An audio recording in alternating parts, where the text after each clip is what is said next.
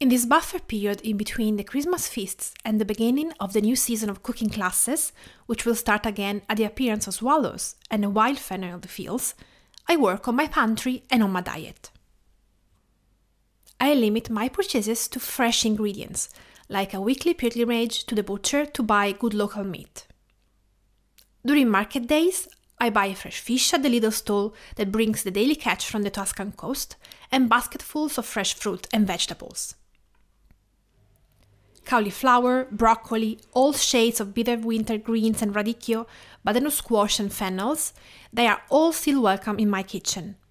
I pile up all the seasonal citrus fruits in my fruit bowl at home, rejoicing their bright colors and their clean smell that pervades the house, but mainly in the zing they add to almost every dish I cook during these cold months. Before the new episode, I would love to thank you for the precious support and all the love you show us, sharing, reviewing, and trying the recipes we mention in each episode. I know you're super busy, so if you do not want to miss an episode, subscribe on iTunes, Spotify, or wherever you are listening to a podcast, and share Cooking with an Italian Accent with your friends. Last but not least, remember that you will find all the links to the recipes we mentioned today in the episode show notes. And don't forget to visit juleskitchen.com for new stories and recipes from Tuscany. And now, let's start!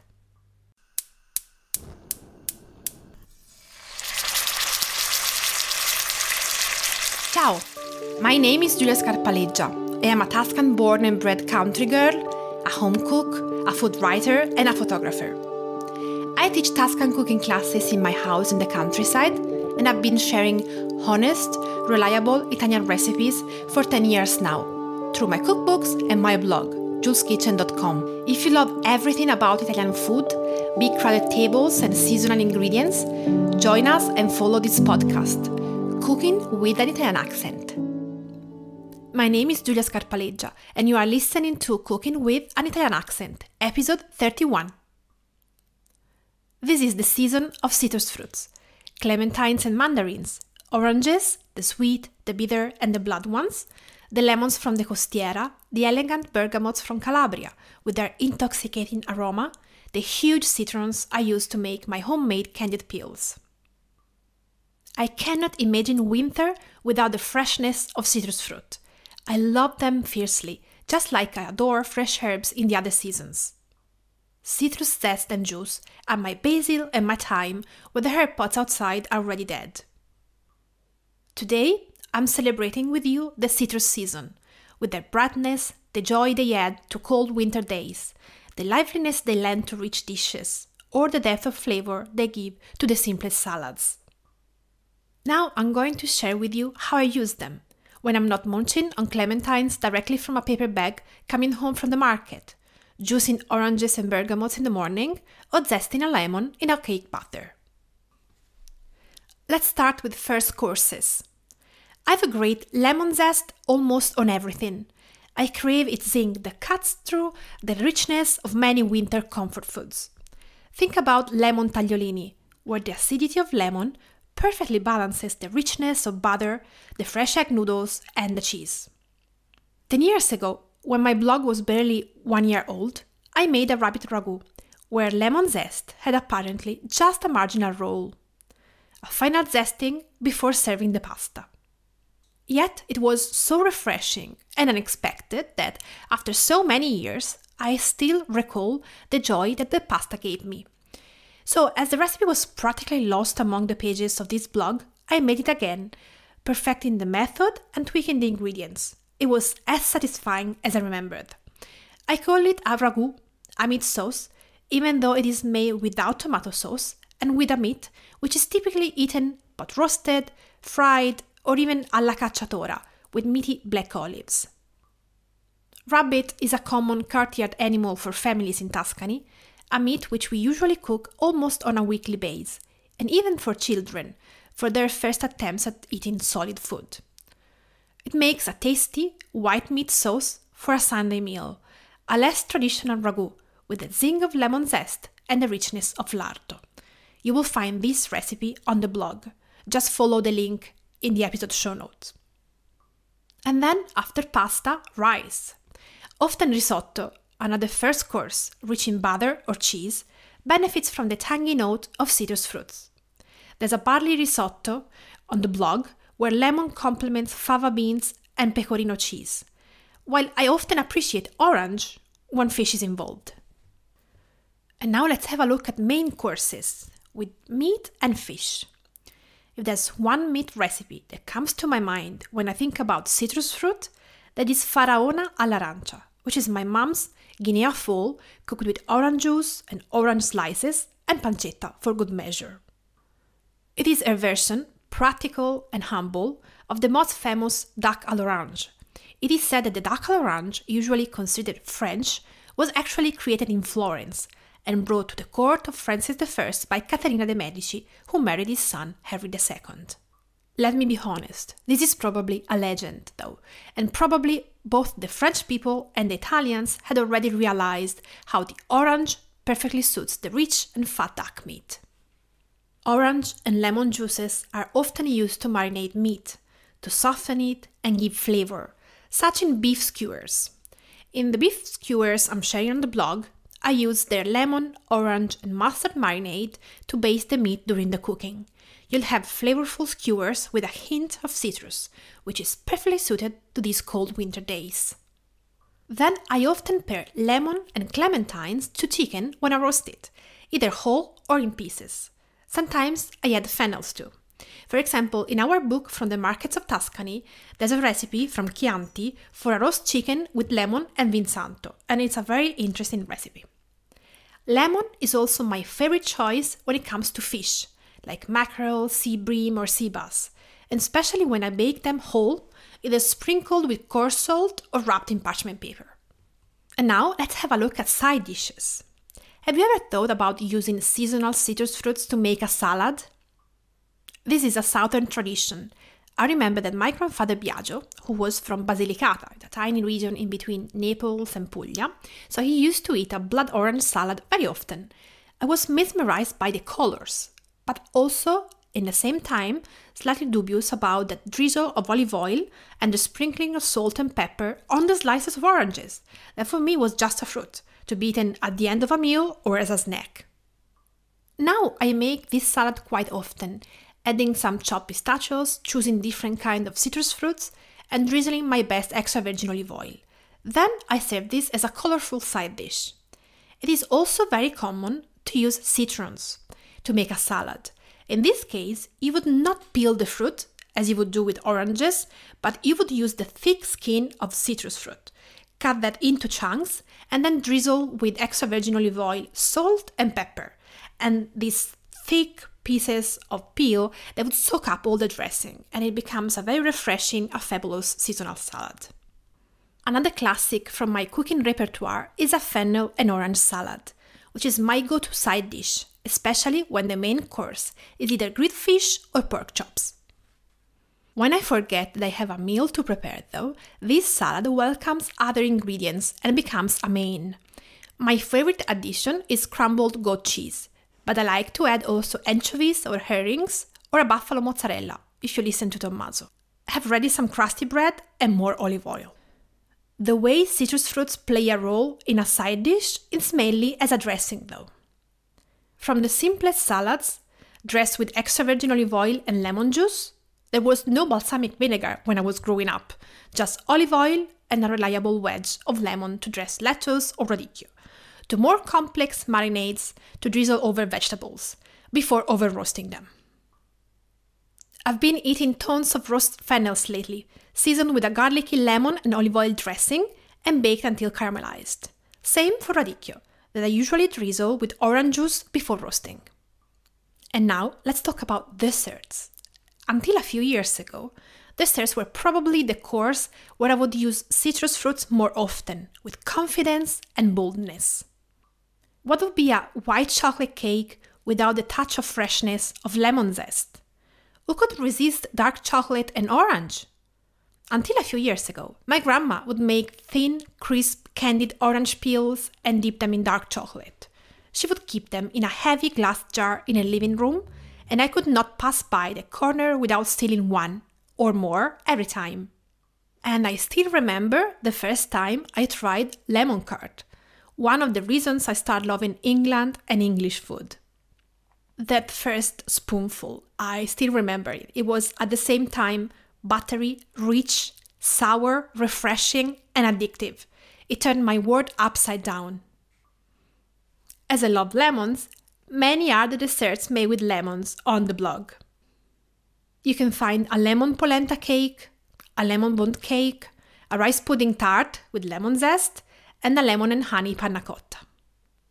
My favorite chocolate cake, though, has clementine juice and zest in it.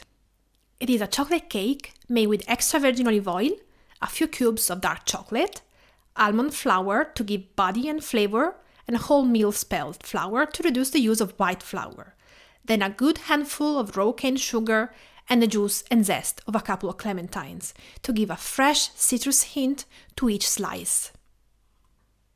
Another traditional cake where citrus fruit play an important role is schiacciata alla fiorentina, which is a carnival treat from Florence. It is called schiacciata, so like a flat bread, but it's not bread, it's a cake. So in this cake, orange juice and zest give it a traditional aroma, along with vanilla. Often, though, the oranges in the traditional Florentine pastries used to be actually bergamots, very common in the area in the past times.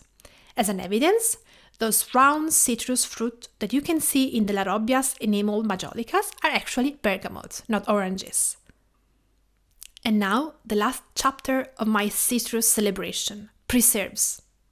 In winter, I begin the new year by making a few batches of mixed citrus marmalade, changing every time the ratio of lemons, oranges, citrons, blood oranges, bergamots, and bitter oranges I use.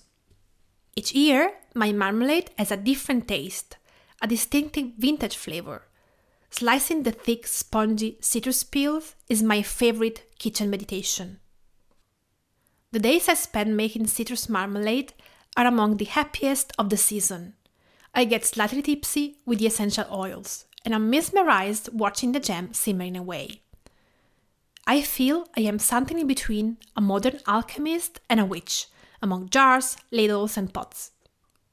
The bitter orange marmalade has an undeniable appeal. Its bitterness makes it difficult to comprehend its charm, just like Woody Allen's comic quality.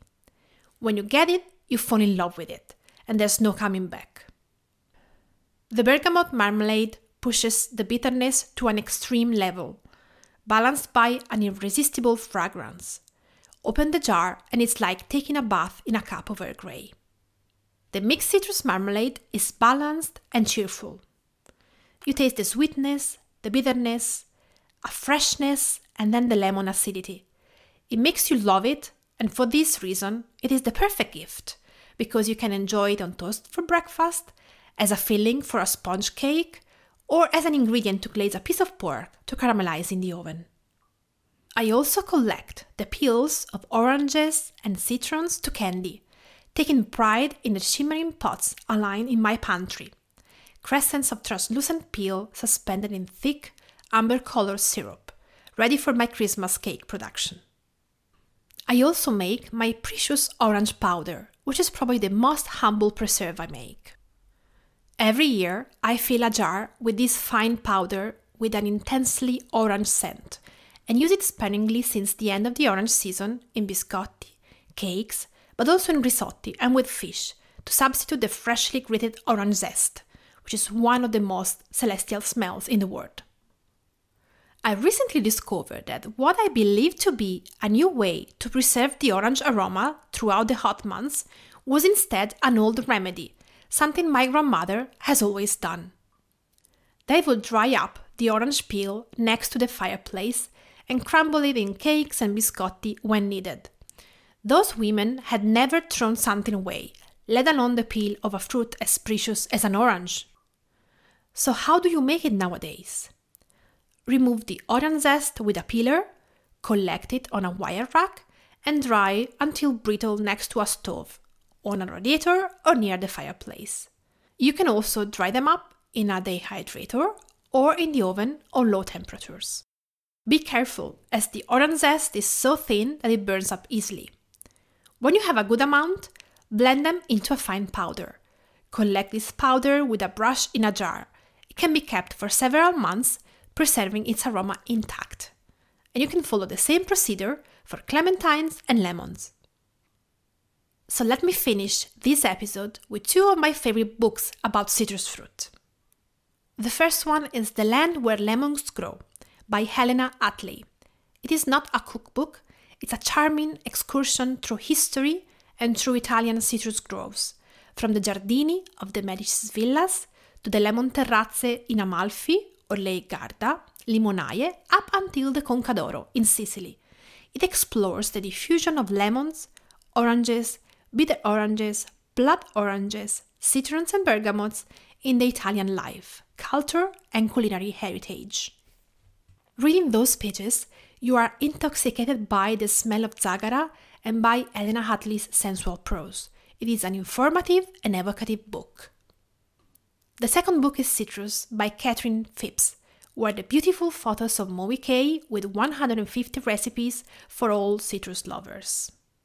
Through fresh salads, soups, seafood, and Asian and Mediterranean influenced meat dishes, preserves, and pickles, to the world of sweet pies, cakes, and cocktails, Catherine Phipps explored the myriad uses of oranges and lemons and all the things in between.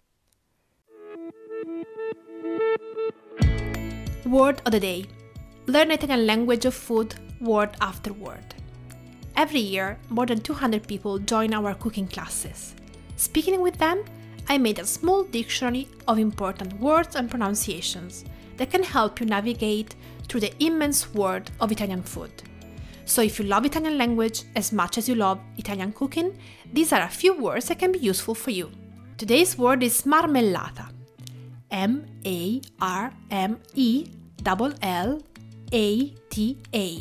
Marmellata. I already mentioned this word in the 17th episode, but it is worth repeating it. Marmellata is marmalade, so a preserve made with citrus fruit. Oranges, bitter oranges, lemons, citrons, mandarins, whatever floats your boat. In our common language though, often marmellata is a general word for jam, which would be confettura in Italian. So you might find in a trattoria menu a dessert like crostata con marmellata di pesche, which would sound like a peach marmalade, a crostata with a peach marmalade. So now you know what to expect. This is the end of today's episode of our podcast, Cooking with an Italian Accent. If you have questions about Italian and Tuscan cooking, just email me at jules@juleskitchen.com or join our Facebook group, Cooking with Jules Kitchen. Be sure to subscribe on iTunes, Spotify, or wherever you are listening to a podcast, and share it with your friends. You will find all the links to the recipes we mentioned today in this episode's show notes.